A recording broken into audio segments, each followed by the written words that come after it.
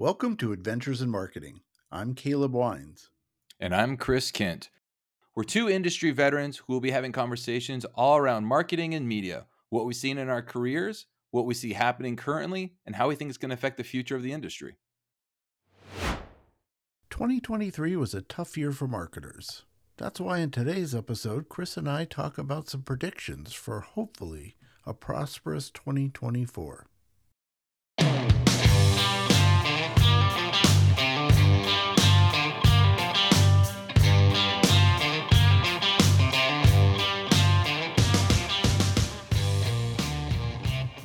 Hey, marketers, welcome back to our podcast. Hope everyone is having a good week.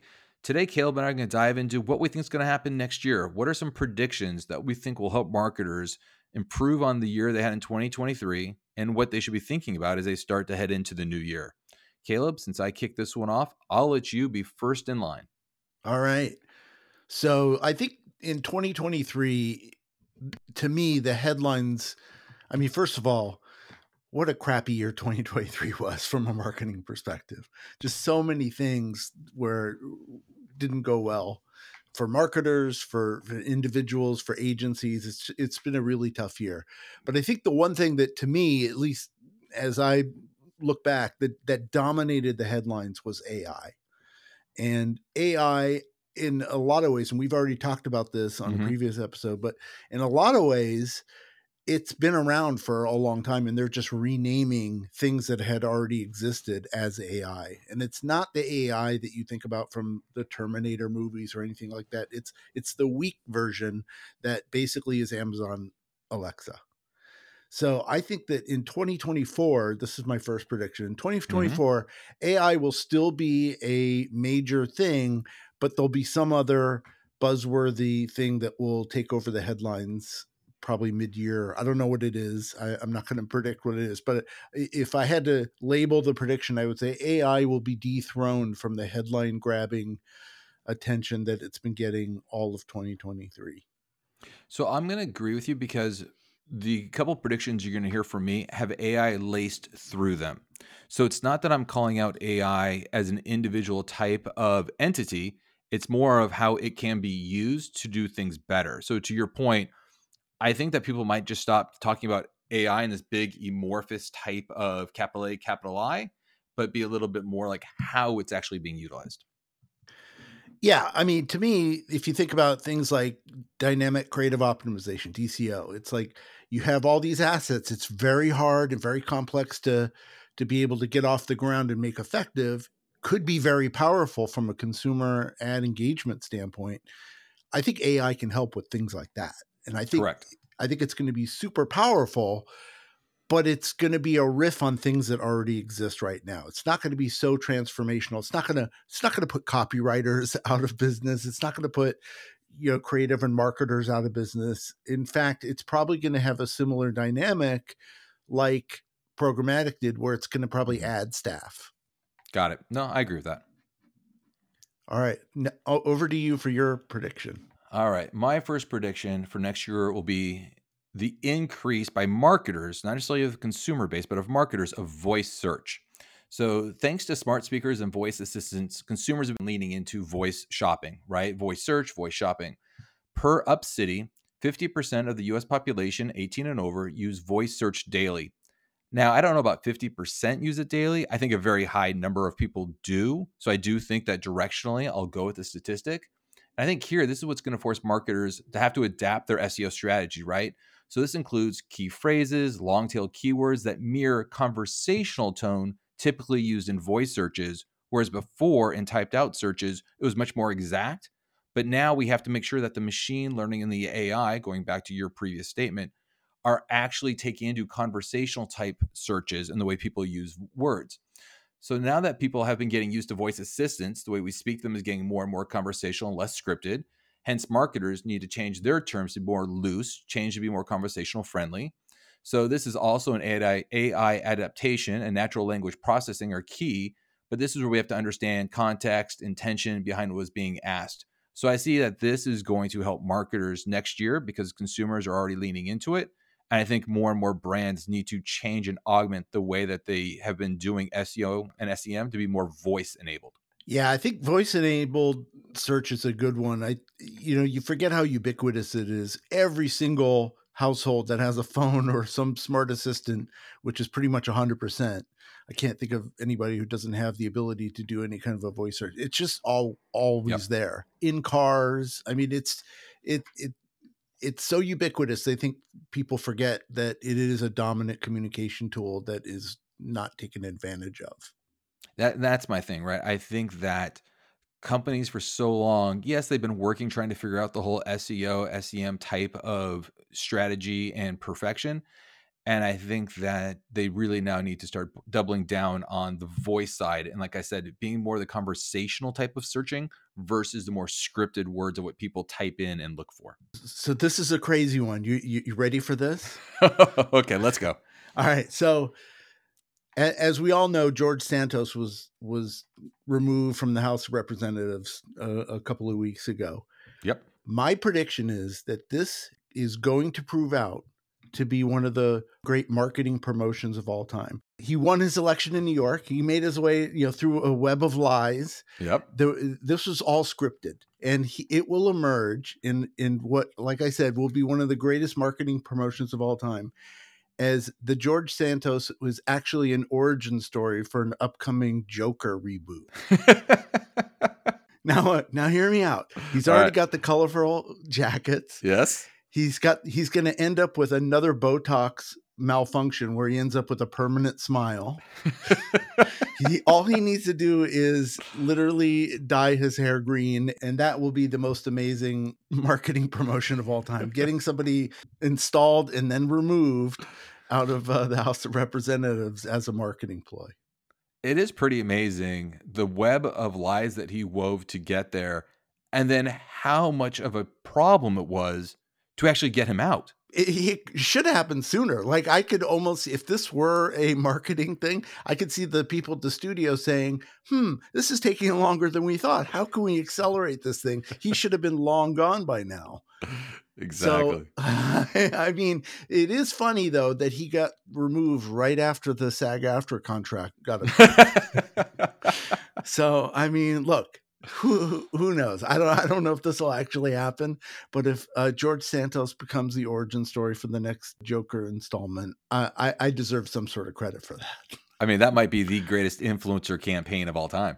All right, should I go to a serious one? Yeah, let's go to a serious one. All right, so I'm going to double down on something you said on the brand safety podcast. Is I don't think Twitter is going away. I agree with you. I think that I read a lot and I watch some news, and every single time you hear X, formerly known as Twitter, and I don't know what Musk's end game is. But I almost feel like that there's hope that maybe one day it'll just go back to Twitter. It has such brand recognition. The fact that I'm sure Musk is just clenching his fists every time says X, formerly known as Twitter. Why can't they just call it X? I'm sure he's thinking in his head.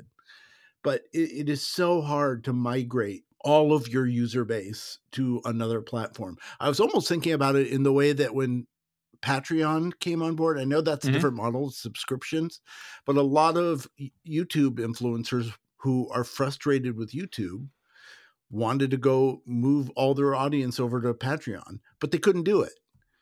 And it's like YouTube is the 800-pound gorilla, and so is X, formerly known as Twitter. So I think that whatever happens, it's not going away. It's either going to be he's going to sell it off to another company who will rebuild it back to its Twitter days, or he'll still own it, but maybe relinquish control and he'll get out of the spotlight, hopefully. But I agree with you that it's too big to migrate over to another platform. Yeah, the other thing I'm going to put in there to say why it won't happen next year is next year's an election year. And if any year when you see an uptick in Twitter usage, it's going to be an election year. I just see that, again, to your point, I agree. I think the election year, I'm not saying from just pure monetary coming in from marketers. I'm just saying from usage standpoint, being an election year, I think it'll help sustain the model. We didn't even talk about it, but like Threads, Instagram's short form messaging, that has really not gained any traction. And I kind of feel like that Meta thought, oh, this is going to be a replacement for Twitter. Yeah. and it's not. No, yeah. No, I agree. Okay. So I will now jump into my next prediction. And I'm actually going to talk about something that's been around for a while, but I think it needs to actually, through machine learning and AI, again, kind of threading that through. I think it's going to go to a next level, which is hyper personalization.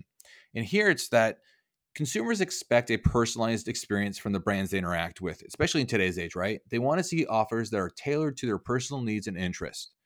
This allows for companies utilizing data to target and retarget potential consumers based on their interests, demos, and buying behavior. Not necessarily new, but with the up leveling of AI and machine learning, it's essentially allowing us to have a conversation now with our customers based on exactly what they want and need. So, per Accenture, 91% of consumers are more likely to shop with brands that recognize, remember, and provide relevant offers and recommendations. This is where companies can utilize the AI and the machine learning to deliver personalized experiences. So, as an example, a company can use this type of technology to create personalized product recommendations and personalized email marketing outreach. So for me, this is a benefit to both the business and the consumer, right? On the business side, leads to greater customer loyalty, increased sales, better brand engagement.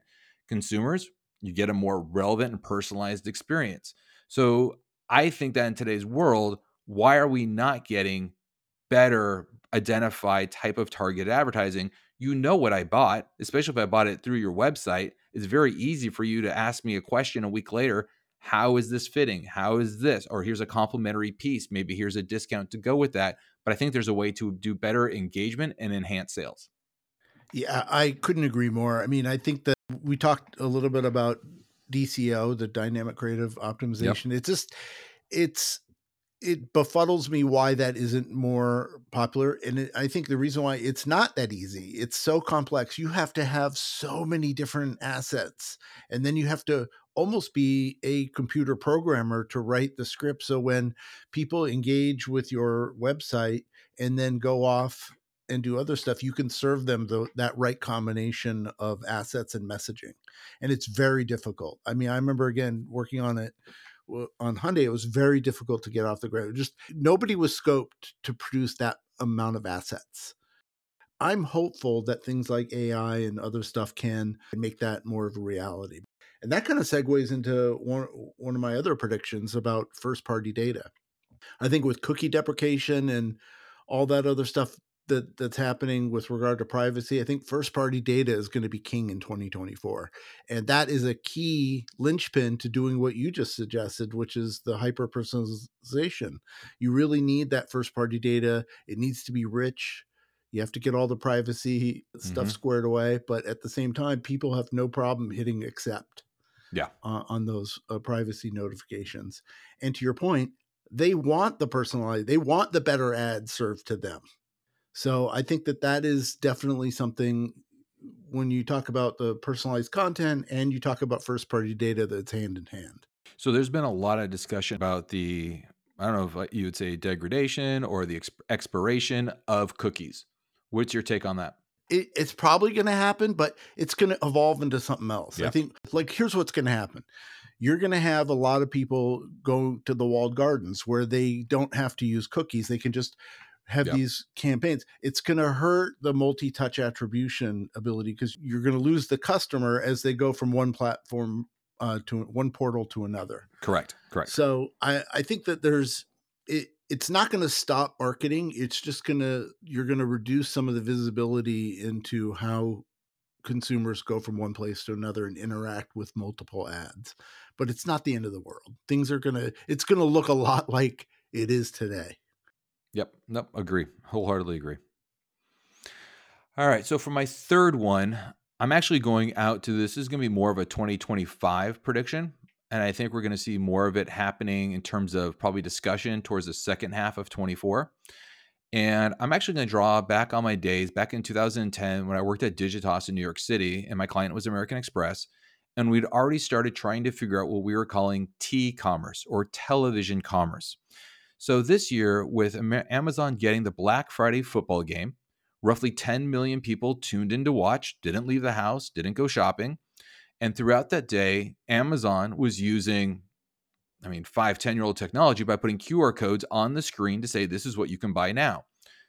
What's amazing about this is actually, for once, we are mirroring content, engagement, and intention. As we already know as marketers, everybody sits on their couch with an iPad, an iPhone, a Google phone, whatever it is that you have with you, and you're watching your content.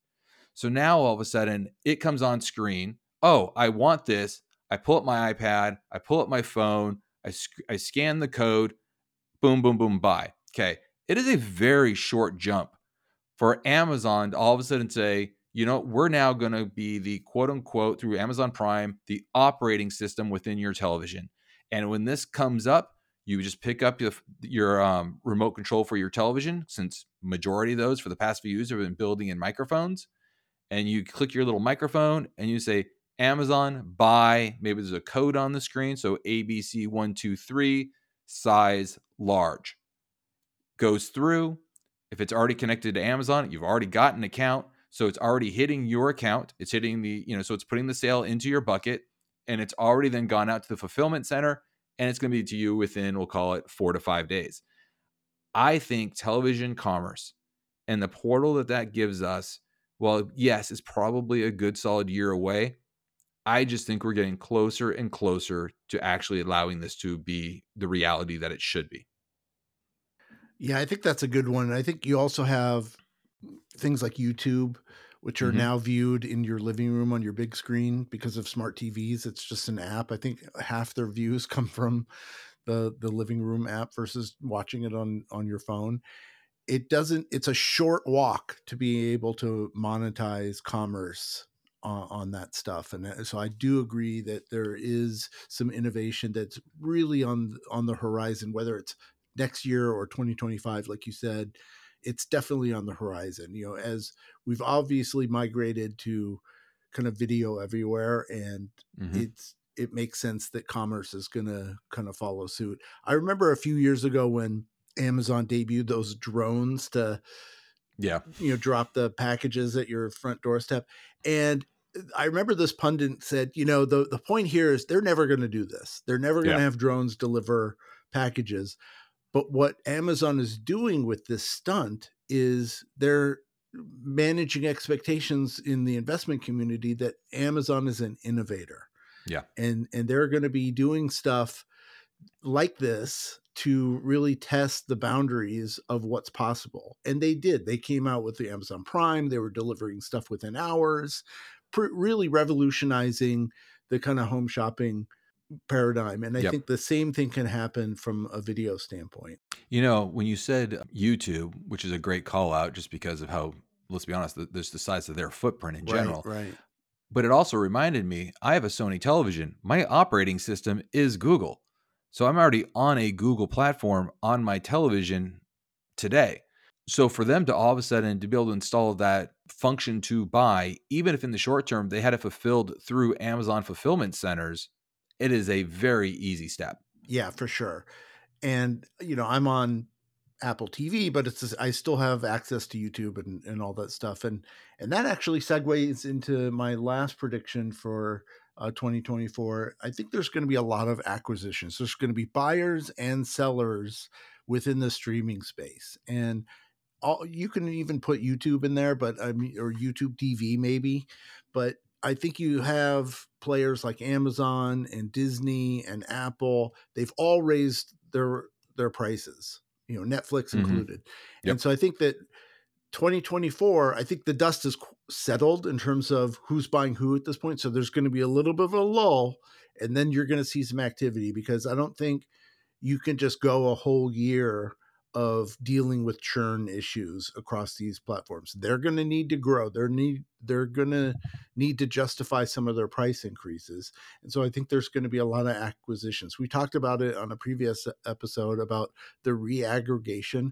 There's this concept that a lot of people want the cable experience of having everything on one platform. But I think that there will be some acquisitions. We already saw, like I noticed, like Disney Plus is now just added a Hulu button to their page. So there could be a lot more of acquisition, some reaggregation. I think Disney's going to be a big player. They're either going to sell or buy or both. So I'm going to agree and disagree. So to your point, we've already seen Max put its DC content this week onto Netflix, right? Because Max realizes as a platform, they don't have the size. They're in a world of hurt when it comes to money and trying to dig themselves out of a hole. And so they basically licensed out some of their content over to Netflix, right? Get it more eyeballs, worth money, helping them get out of debt, but allowed them, to your point, to proliferate content across different platforms. So I agree with you that I think there's going to be some shakeups. I do wonder what's going to happen to Paramount. I could see that being bought. I could see that, them selling Paramount, or at least breaking off different pieces. Like they tried to sell BET, didn't quite work, but I could see that happening.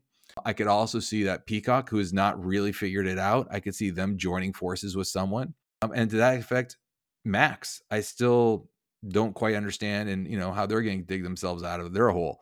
So I definitely agree with what you're saying. Now, where I will say, and I'll kind of do a counter spin, which is a drum that I've beat on a couple different of these casts, the cost of money. So again, next year, they're not expecting the interest rate to drop dramatically, just kind of even out and drop a little bit. So then the question is, who's got the cash to do it? As we know, Bob Iger just did an $8 billion acquisition for Hulu, wired that money through, got that deal done. Apple sits on a ton of cash that they could use for various things to help out their streaming platform. Private equity, maybe private equity will step in and do something. So that's kind of where I'm hedging what you're saying. Well, I'm agreeing with you. I'm just not quite sure how it's going to happen. Yeah, and I don't really know either. I just feel like there has to be some movement because we had a whole bunch of movement in 22 and 23 coming out of the pandemic. If you think about it as an arc, the pandemic really boosted in-home streaming by literally a decade. Yes. And I think right now it's kind of plateaued. What you're going to see is you're going to see some moving and shaking as people get dissatisfied. I agree with all the players you just mentioned. I think it's going to become one of those things. Like we talked about it on an earlier episode. Like, the problem I had with cable is it got too expensive. They kept raising my price and adding things I didn't want. If the reaggregation of some of these streamers, if all of a sudden Disney Plus turns into a $30 a month thing, I'm not going to subscribe. Yeah. If they start adding stuff that I don't even watch it now. So if they keep adding things that I don't want, then I'm absolutely going to start cutting back on some of the streaming offerings that I currently have. So what's your next one? So my next one, I'm going to actually go to purpose-driven marketing. I think that the modern buyer really is looking to be an active participant in the global marketplace. They want to feel like they're doing both good for the economy and good for the planet. They want a quality product and service, but also one that aligns with their personal beliefs and contributes positively to society. So I think that's where brands that tap into this will have a major advantage. So that's my next thing. I think that with everything that's been going on, I think that brands that actually have a purpose and can clearly communicate that purpose to their potential clients, I think will actually be winners next year. I hope you're right. I mean, I think there's a lot of advertisers out there that are just looking to make as much money as possible, and we'll see what happens. Congratulations to you that we got this podcast up and running. I think we have a whole year to kind of figure out if some of these predictions come true or not. Very true. Do you have anything else that you want to talk about before we end this one? No, I'll just say, you thanked me. I'm going to thank you for coming along on this journey. You were just as excited as I was to do this. It's a lot of fun. I've always told everyone that listens, I can't say we're the smartest or the best marketing podcast, but we definitely have fun and we have opinions. And I think we're right on a lot of what we talk about. So I appreciate you. Thank you, sir. All right, man. On to the next one.